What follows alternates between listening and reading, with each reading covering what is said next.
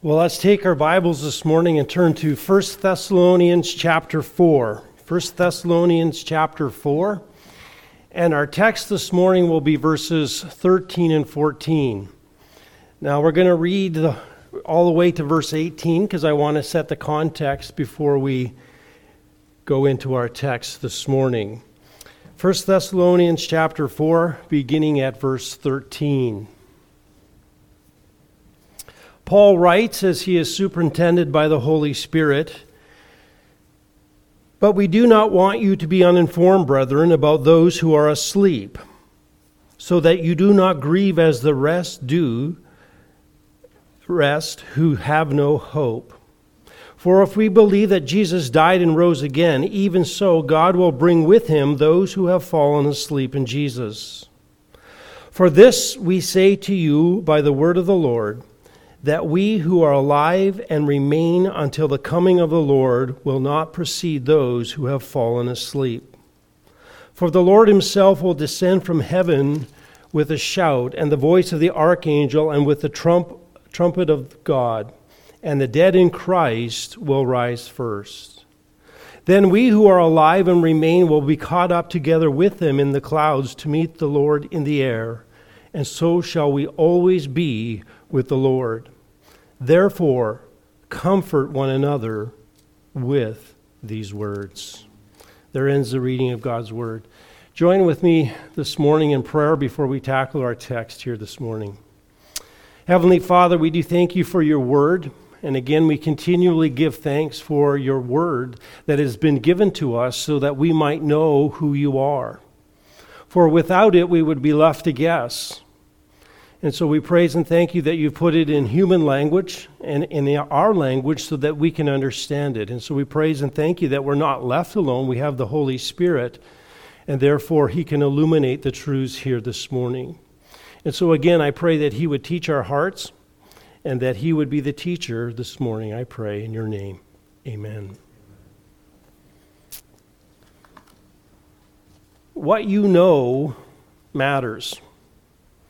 What you understand and know to be true matters. This is why we always say that doctrine matters. If we remember a long time back, we went through the book of 2 Peter and we talked about what you know protects you from false teachers. Knowledge helps you live the Christian life. It protects you all the time, and it informs how you live all the time. Why are you here this morning? Because the Bible tells us to gather together as believers. So we do. Right? Who do we marry? We're called to marry other believers. Why? Because the Bible tells us to. And so what we know informs how we live as a believer. It applies to all areas of our life. And so the more we know, the more that we can live a Christian life as it is supposed to be lived. And it is applicable to all areas of our life. And I would say this, the greater the area and the more concern we have in an area, the more we need to know God's truth in that area. And so too it is here with the Thessalonians this morning, who need to be filled in on what they don't know, so it affects how they live. Now, we've been going through 1 Thessalonians, and we launched off, I would say, in chapter 3, verse 10, where Paul is speaking to the Thessalonians, and he says, "I want to be with you," and then he says this phrase, "because I want to fill in what is lacking in your faith." In other words, I want to impart to you the things that you need to know in order to live the Christian life as it should be, for you to grow in maturity as a believer, to be sanctified. And in that, he's going to give practical instructions. This is the way you live. And then he's also going to give instructions about things that they don't know so that they can live in a way that is ultimately, as he says, pleasing to God. Pleasing to God. So he prays for that. And then Paul, realizing that he can't be there now, is going to give instructions in this book in order to fill in what is lacking for them. And specifically in God-pleasing conduct. And so at the beginning of chapter 12, again, he fills in a weakness in their understanding in the areas of sexual purity and in brotherly love. And he says, here's an area that you need to excel more, you need to grow in, and here's some instruction in this area. And then as he comes now to chapter 13, verses 13 to 18, Paul is looking at another area where they need instruction. And they need instruction about the dead in Christ. This is a phrase that we will look at over the next few weeks, but he says, here's an area where they need some information. He's dealing with their grief and he deals with their faint-heartedness in this area. And it's an area of significance. It's not a small area. The believers had lost other believers. Death is a major event in life. And so he wants to address them in that area. And so Paul will go on and he will deal with that. And then in verses 5 to 11, in chapter 5, verses 1 to 11, he will again deal with their deficiency in their understanding of the day of the Lord. And then through the rest of the book, he will address various areas of Christian conduct in the church. But here Paul begins in this third area of deficiency, what is lacking in their faith, and what is lacking in the beginning of verse 13 and really into chapter 5 is their understanding of future things and how they relate to the present. What's going to take place in the future will ultimately affect how they live in the present. And there's a disconnect there, and Paul is going to come in and he's going to fix that. And so they really have a deficiency in two areas. First of all, they, as Paul says here, they grieve with as those who have no hope. There's an excessive amount of grief over those who have died in Christ, and he's going to come along and he's going to deal with that. And then secondly, he's going to deal with their concerns about the day of the Lord. There's some confusion there and how it relates to those who are in Christ, and so he will deal with that with them as well. So now in verses 13 and 14, we're going to walk through this carefully. And we're going to walk through it and we're going to find out what it says because doctrine matters and it affects how we view life and it affects how we react to life. And so we would say this, doctrine is practical for life, and we would also say that the understanding of eschatology or end time events is also significant to your life because it has an effect on how your hope is and how you live.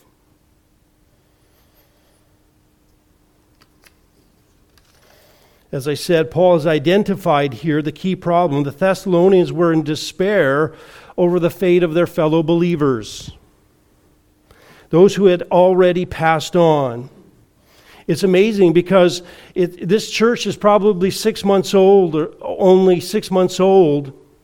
There's not a lot of time for people to die, but people had already started to die. And in that time between the founding of the church and Timothy going to visit and coming back and reporting to Paul of their needs, some believers had passed on. Those who had come to faith in the Lord Jesus Christ were no longer here. And there was a belief among the Thessalonians and those who were left in the church, those who were still alive, that those who died were now at some disadvantage in the future. In other words, they thought that those who were alive in Christ, when he came back, had an advantage over those who had died. They were worried that somehow they had missed something. And the Thessalonians had a vibrant hope for the future. They were waiting for Christ's return. It's not as if they were ignorant of it. In fact, he speaks back in chapter 1, verse 10, that after they had turned to the true God and living God from idols, what? And to wait for his Son from heaven. There was an expectation that God would return. There was an expectation in them. There was this hope. fact, it says back in verse 3, they had a steadfastness of hope in our Lord Jesus in the presence of God and our Father. They looked forward to the time where they would be with Jesus in the presence of God the Father.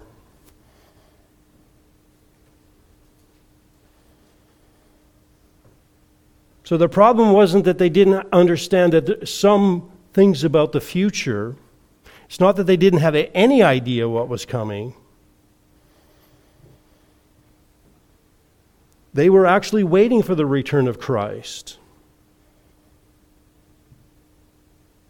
But for them, they were afraid that somehow those who died would miss out in the future age.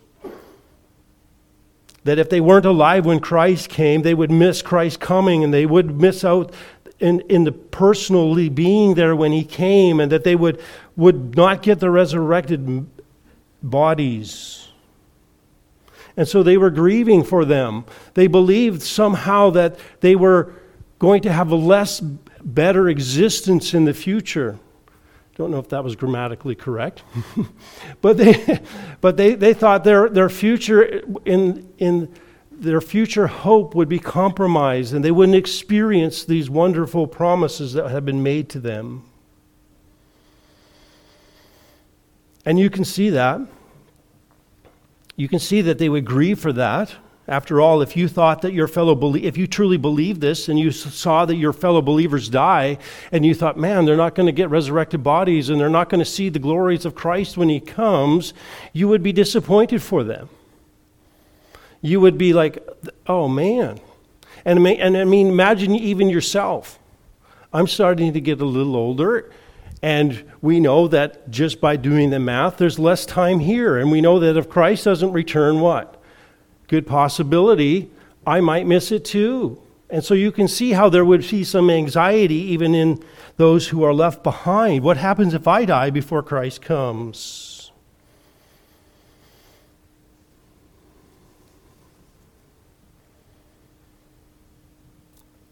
And so Paul here will address this. He will address them really as a skillful pastor, and we can see Paul's heart here, because he doesn't go after them for their knowledge. He doesn't come after them for their belief. He cares for their grief while showing that right doctrine is actually the solution for their problem. In other words, if they understand what's going to take place, they don't need to grieve like this.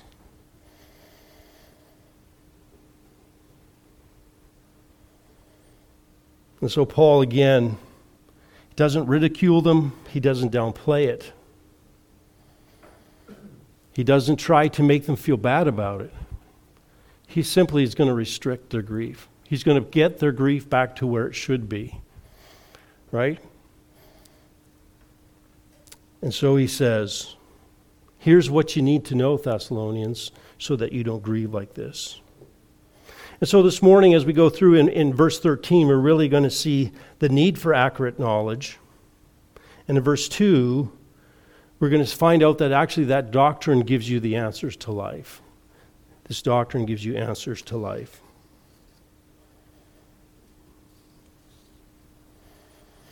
So, first of all, we will see here the need for accurate knowledge. He says, but we do not want you to be uninformed, brethren, about those who are asleep, so that you will not grieve as the rest who have no hope. So he begins this, and he's again starting this new section. We do not want you to be uninformed. We don't wish this for you. We want to change this for you.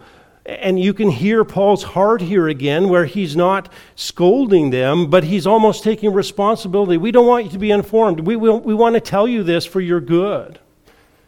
We want to give you the information that is necessary.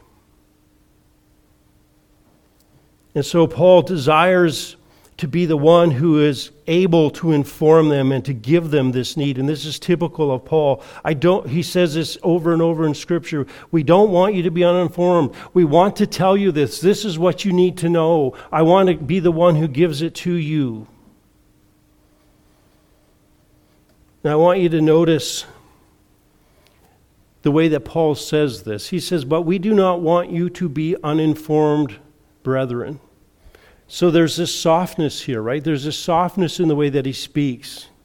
He speaks to them as brothers in Christ. He's coming across to them. He's affectionate with them. But I also want you to notice the slight change in the way that he addresses them. There's a little difference in the way that he addresses them here than he has through the rest of the book. There's just a subtle nuance here. In chapter 1, verse 9, he said, "We don't have any need to say anything to you. You already know." In 2:1, "For you yourselves know." I'm just reminding you. Verse 2:11, "Just as you know."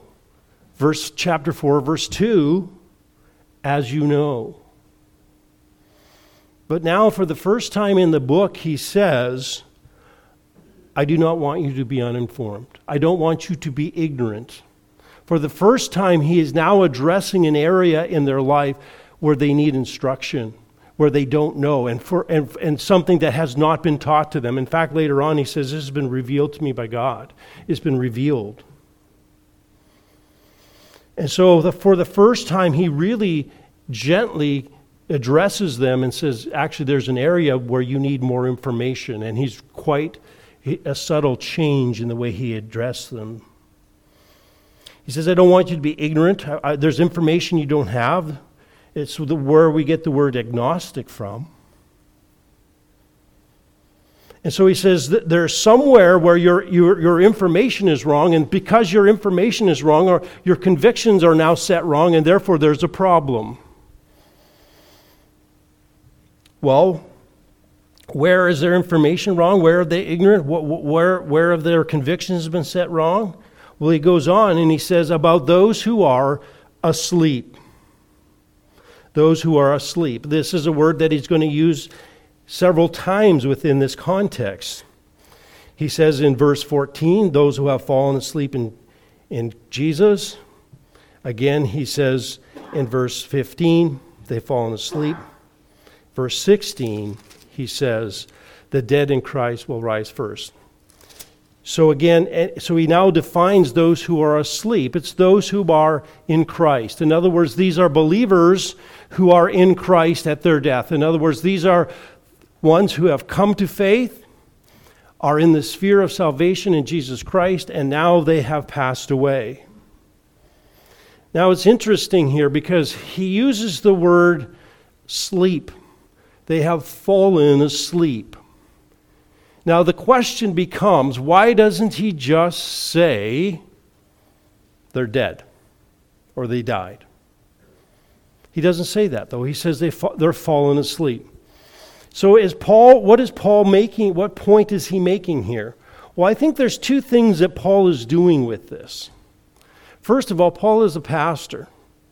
And remember, and I'll say this, he always, every time that we end up addressing a lot of theological issues in Scripture, the purpose is comfort, or the purpose is to help someone with information, but it is never just to give a treatise on a topic. So even as he deals with eschatology here, it's ultimately going to be under the pastoral idea of care for those who are grieving or in trouble.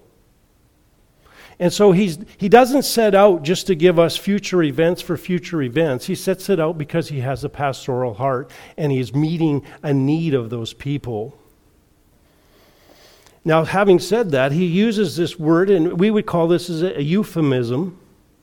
In other words, it's a word that we often use these to take a harsh reality and make it softer.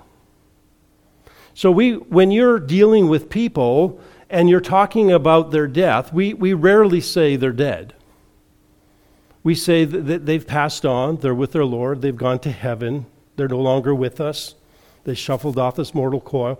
I actually started writing down the ones that we have for this one, and we probably have about 50 if you start going, because we softened the blow. In other words, Paul recognizes that the Thessalonians are in pain and anguish, and he's being sensitive to them.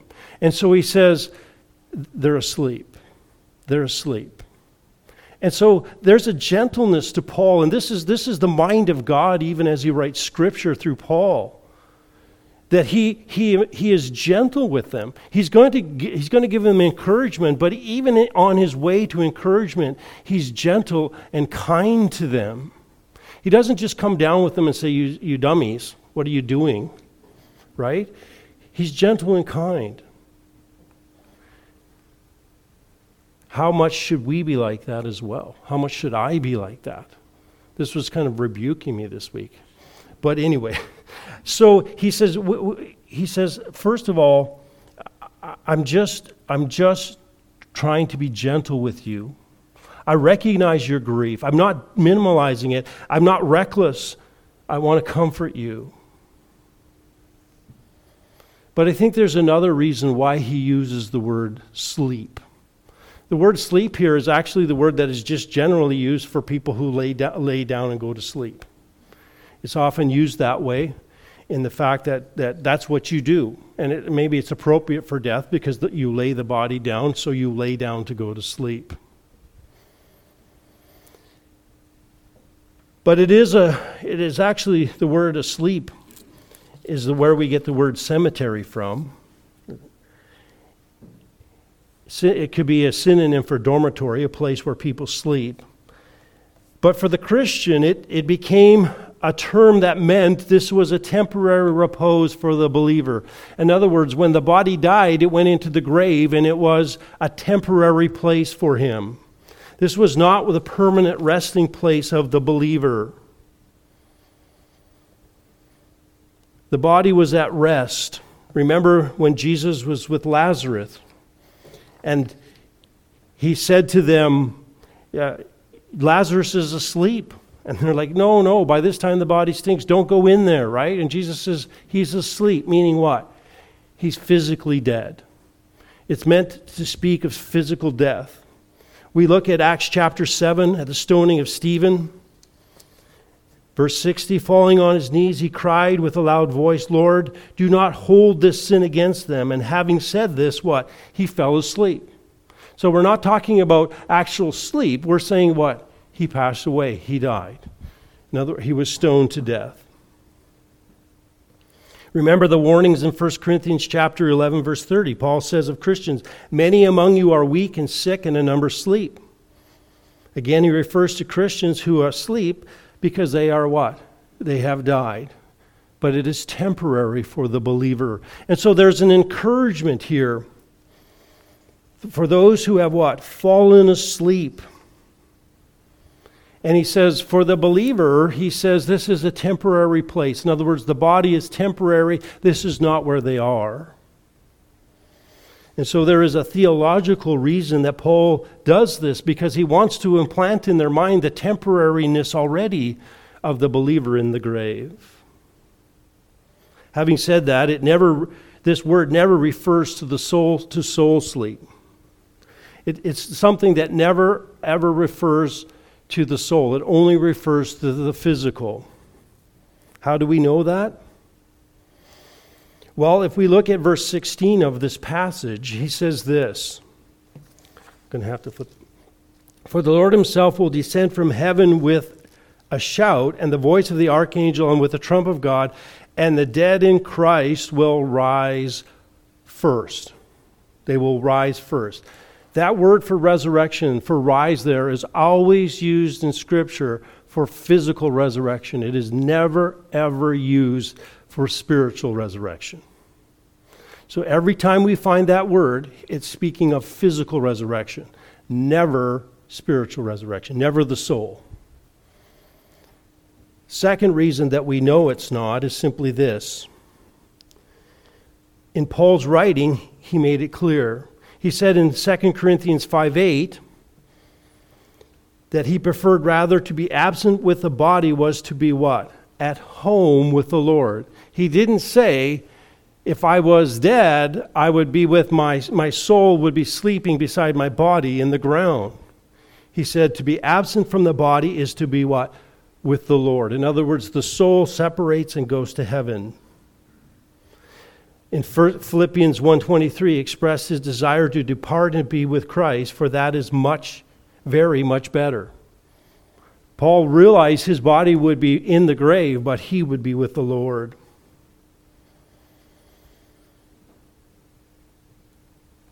And he says it's a very much better. There's a communion with Christ in life. Jesus promised the repentant thief on the cross, "Truly I say to you, today you shall be with me in paradise." Luke 23:43. Again, the idea was what? The body would go to the grave, but ultimately the soul goes to heaven. And so Paul says here, listen, the believers have fallen asleep. They are in the grave, but it is only temporary. And he says, I don't want you to be informed about those who are asleep. Those who have died in Christ, those who are in the grave, so that you will not grieve as the rest who have no hope. Now notice this, he does not say, so that you do not grieve. He doesn't say, I don't want you to grieve. Rather, he says, I don't want you to grieve as what? The unbeliever, is what he's saying. In other words, he says, Romans tells us that we are to what? Weep with those who weep, Romans 12:15. That is the normal response to loss. But Paul says there is a sensible, reasonable way to grieve. And it's okay to grieve for those who we are lost, but we also grieve with those who have hope because we recognize that they are only temporarily separated from us. He says, I don't want you to grieve like the unbelievers, those who are separated from Christ, excluded from the commonwealth of Israel. They are strangers to the covenants of promise. They have no hope and are without God in the world. In other words, there is a grief that has no hope, a hope that is, when death has a sense of finality, where there's no reunion, no future, never more to touch the hand, to hear the voice, never again to be with them. Now, there were cults who did teach that there was life after death. There was those who did, but most of them taught that there was no life after death, and those who promised life after death, there was no certainty. And we would say this, without the Holy Spirit, there was no witness to them to the reality of resurrection. And so the believer has the Holy Spirit who witnesses to them, and they know that there is life after death. And the unbelievers don't have that. And so they grieve. They grieve as without hope, without any future.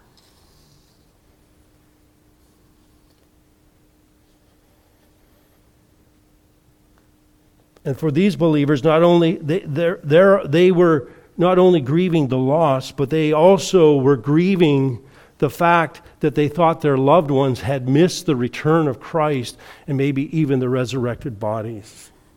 And so they had that greater hope. And maybe in many ways for the Christian at this point, you recognize one of the greatest, what do they say, the greatest thing that kills people is hope. Right? You go to jail, you have hope to get out, and you don't get out, and it ends up killing you. And for the believers, they had been given a hope that they would see, they had thought that Jesus Christ was coming back, his return was imminent, and that they thought they were coming back in their lifetime. And when people died, they were like, oh no, we had this glorious hope of seeing Jesus Christ at his return. We had the glorious hope of having our resurrected bodies, and now it's been shattered by death. And so you can almost see that there was a greater hope and now a greater despondency as they grieve for those who had passed away.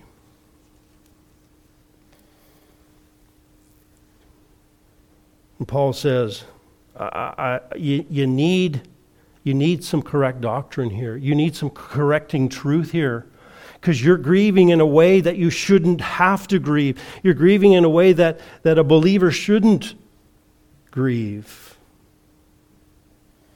And so Paul says, I got to inform you of this. You need correct doctrine in this area because look at the way you are. You are grieving you are upset. You're grieving as those who have no hope.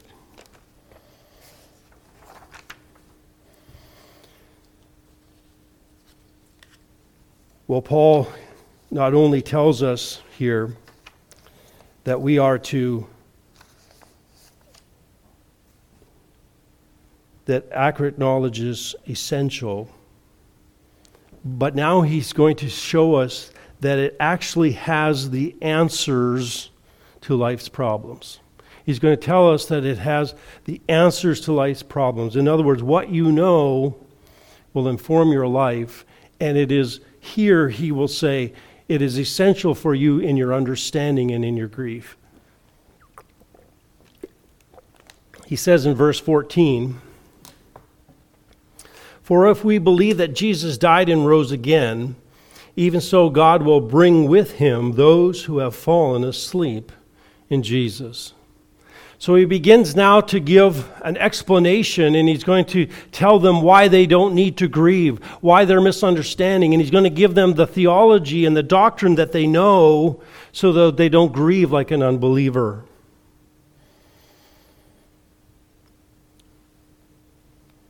Now it says, for if, we stop right there and take a look at that, we're tempted to say, well, maybe there's doubt here. But this is what we call in the Greek a first-class conditional clause. Yeah, I don't know what it means either. No, but what it means is he's assuming that this is true for the sake of argument. And so Paul is not doubting what's taking place here. Now, a lot of theologians like to translate this since. For since we believe. And Paul could have done that. He could have actually used different words to bring that idea out. But I think when we translate this since, this changes the dynamic of this passage or the dynamic of how he's communicating. And he changes it from being a dialogue to a lecture if he does that. In other words, he changes the way he is dealing with them. Because as he translates it with the if, the audience is drawn into the argument. In other words, he wants the people to respond in their mind. And that's why he puts the if in here. He wants them to respond in their mind, and he wants them to consider what he's saying and for them to get involved in it. He doesn't want to just tell them. He's saying to them this. He wants them, their response would be something like this. If we believe that Jesus died and rose again, and of course we do, you mean that indicates that the dead in Christ will not miss out on the rapture, won't miss out in Christ's second coming. And so he wants them to actually engage in the argument, and he wants to engage their minds to say, actually, we do believe this. And so he says, for if we believe that Jesus died and rose again. And this is an astounding thing, really, because he ties eschatology to the atonement of the Lord Jesus Christ. He ties them together. In other words, what Christ has done in the past affects the future. And what you believe about the Lord Jesus Christ will affect your view of the future. And so he says, for if we believe that Jesus died, and guess what? We do believe, and rose again. Now notice this. He uses the word Jesus died here. He doesn't say that Jesus slept. You notice that? He says, if we believe that what? Jesus died. Why is that? Why would he change that? Why wouldn't he just say Jesus slept? Well, we know this, that Jesus faced the full amount of death for us. When he died on the cross as a substitute for us, he faced the full wrath of God. He took the full penalty upon him. He fulfilled all the conditions required by God to pay the penalty for sin.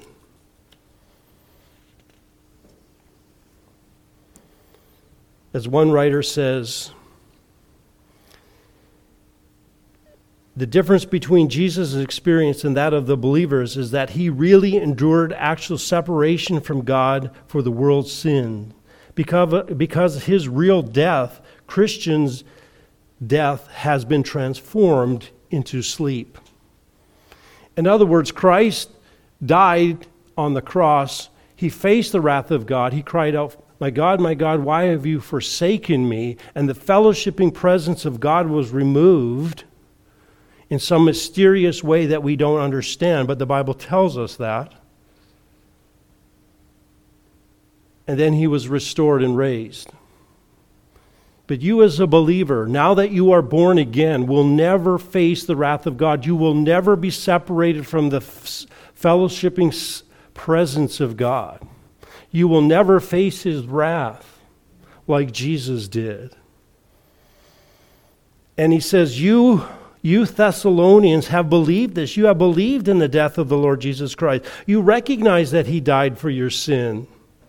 You recognize that this was the only way to be restored back to God, that he is the one who paid the price for sin. He bore God's wrath in his body for our sins, that we might turn death into sleep. And so now we could say this: Christ made sleep the name of death in the dialect of the church. Christ made sleep the name of death in the dialect of the church. Why? Because he paid for our sins. Right? The wages of sin is death. He has now what? Paid the price for death for the believer.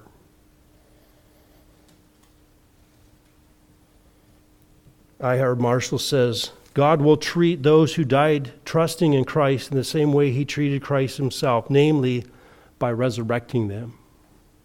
And so there is, because Christ died and conquered death, we now can have life. And so he says, not only do we believe that he died, but that he was raised. That he was raised. He was, according to 1 Thessalonians 1:10, we wait for his Son from heaven, whom he what? Raised from the dead. That is Jesus, who rescues us from the wrath to come. Romans 10:9, if we confess with our mouth the Lord Jesus and believe in our heart that God has raised him from the dead, you will be saved. 1 Corinthians 15, for I delivered to you of the first importance what I also received, that Christ died for our sins according to the Scripture. And then he goes on in the chapter about how Christ was raised, and that because he is raised, we will be raised. And so Paul really says there are two historical realities that you must believe to be a Christian. There are two things that you cannot deny. In fact, we would say this: you have no basis to call yourself a Christian if you do not believe in the death and the resurrection of the Lord Jesus Christ.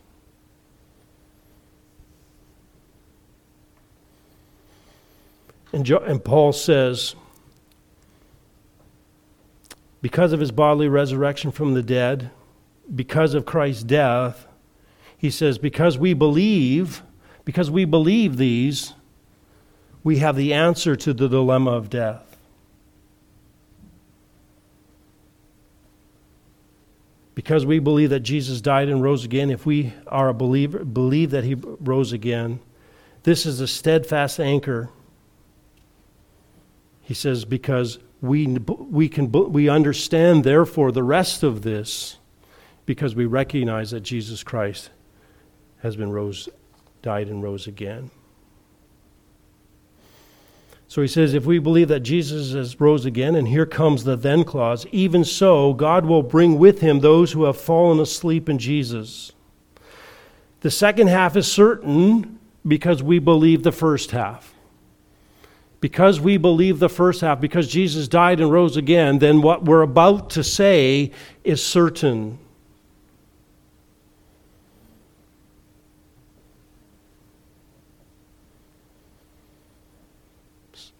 So we will bring him back to life. And because we believe that God will bring with him, that automatically leads to another certainty, and that certainty is that God will bring with him those who have fallen asleep in Jesus. Now this verb here, bring, is fascinating. There's a lot of theology that rests on this little word. It's the little verb ago. It's in the future here, and it's one of the smallest words in the Greek language, and there's a lot of theology here. The idea means to lead or to bring. God will lead or bring with Jesus those who have fallen asleep. Now it immediately raises the question, and we will go further into this as we go through the passage. The question that is raised here, though, is where does God lead them? With Jesus, where does God lead those with Jesus who are fallen asleep, the saints? Where do they go? Well, there are basically two ways you can go here. There are two options, to earth or to heaven. And as we go through this text, we're going to establish this reality that it is to heaven that they are going. In the context of 1 Corinthians 4, it is to heaven. It is to heaven where they are headed.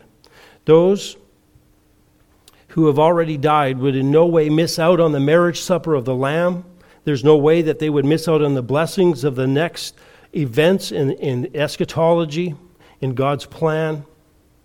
They would no way miss out on it because God will lead them. He will bring them with Jesus to heaven for the next stage.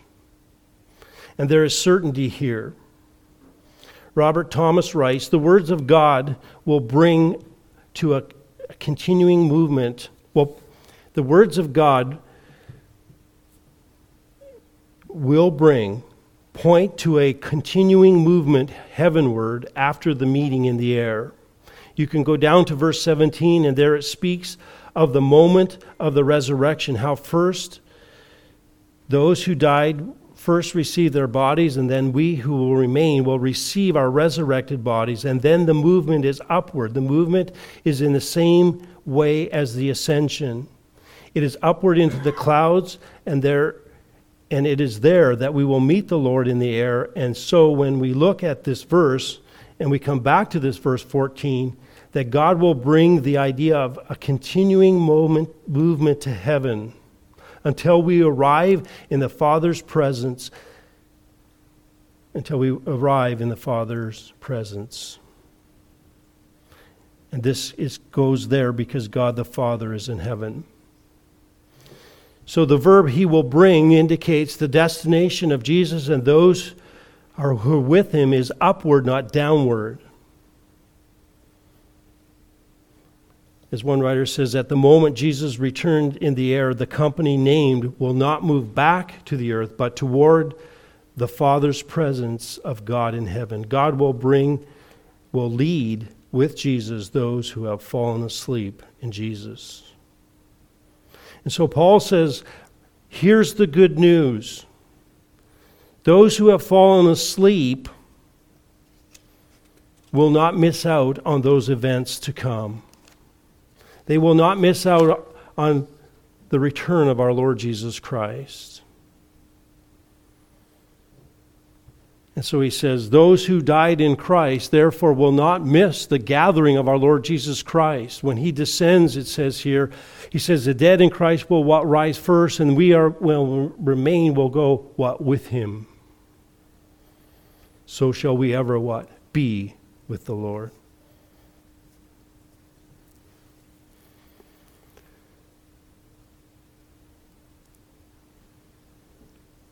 Now you might say, it seems like you've just read commentators and you're not really giving me any scripture to back this up. I hope some of you thought that, because we never want to go to commentators for our authority, right? But if we look at Paul's prayer in chapter 3, he says this, Now may God our Father, may God and the Father himself and Jesus our Lord direct our way to you, and may the Lord cause you to increase and abound in love for one another and for all people, just as also we do, so that we may establish your hearts without blame in holiness, what?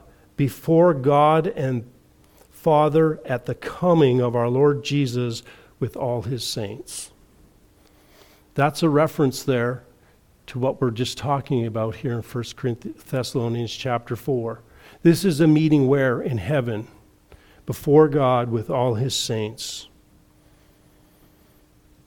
We will be established in holiness before God and the Father at the coming of our Lord Jesus Christ as he takes us and takes us back to the Father in heaven. We will be established in holiness. This event doesn't happen on earth, it happens in heaven. So we will be there and we will receive full reward before God. Now, as we close, I want you to notice just one little phrase here. And I think, again, the purpose of eschatology always is hope.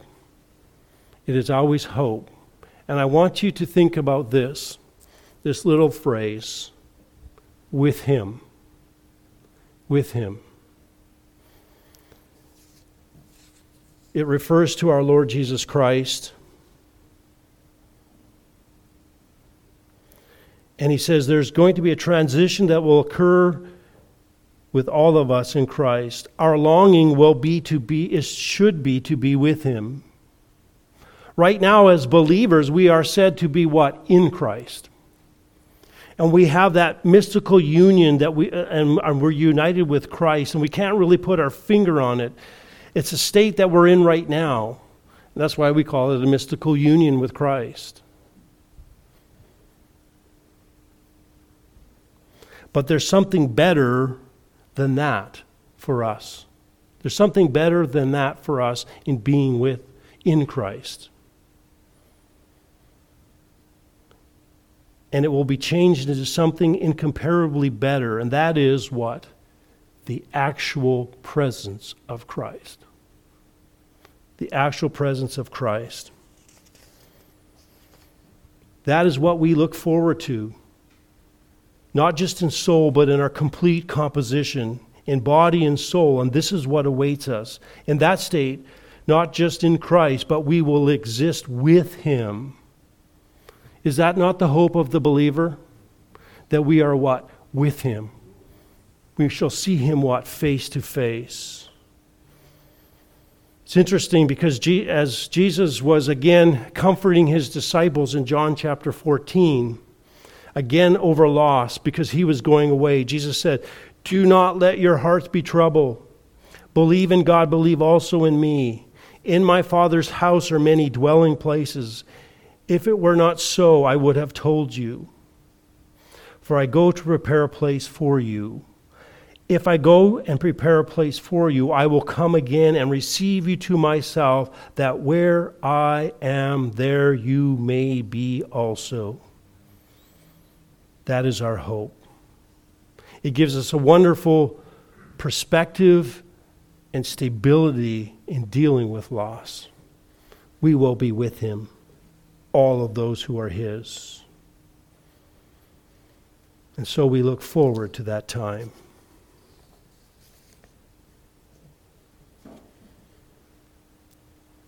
And so again, we point out simply this.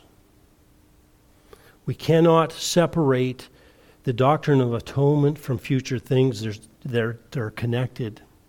I must believe certain things in order to believe certain things, and I must know that the atonement of the Lord Jesus Christ and where it leads. And I would say this, eschatology is essential to our present life. It is often passed off as something that we stay away from, we shy away from, and is controversial. But Paul says it's essential to our present life. We need to know. And then lastly, I would just simply say this. The only way to deal with things in life is to have proper doctrine. Now, we have the empowering of the Holy Spirit to live out those truths, but you can't live victoriously without knowing the truth. And so doctrine, we often say the freest person The Christian life is a free life because when you live in the truth, there is freedom. And there's answers for all of life's problems. And Paul says here, a correct understanding of doctrine, the correct understanding of what's going to take place in the future gives you comfort. You don't have to grieve as those without hope because there is hope. Because all believers will be resurrected. All believers will be given a new body. All will meet the Lord Jesus Christ. No one is going to miss out in future events because they die now. We will all meet together. And I find it interesting here because I certainly think there was a desire to see one another again, and that's good. But I actually think the primary concern here was not that I get to see the others in heaven, but they missed seeing the Lord Jesus Christ when he returned. Shouldn't that be our concern for one another? That is our primary concern. I don't want you in heaven so I can see you, though that's true. But I primarily want you there so that you can enjoy the Lord Jesus Christ. I hope that is the prayer of our hearts. Let's close in prayer.